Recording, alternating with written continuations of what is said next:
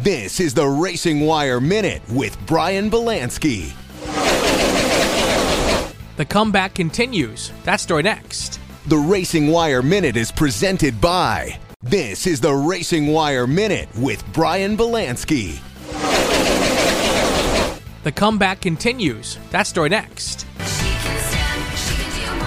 Like build a rocket and watch it soar. Clean the oceans and make the world a better place. Oh, she can stand. Learn more at She Can STEM. I've talked about Robert Wickens and his efforts to return from a spinal cord injury that has left him severely limited with the use of his legs several times over the last few years, mainly because of Wickens' ability to make remarkable strides.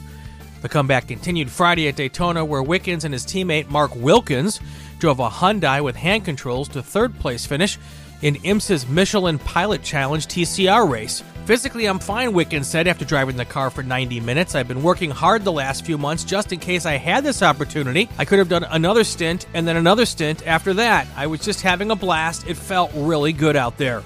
Wickens is tapped to do the full season for Brian Hurd Autosport.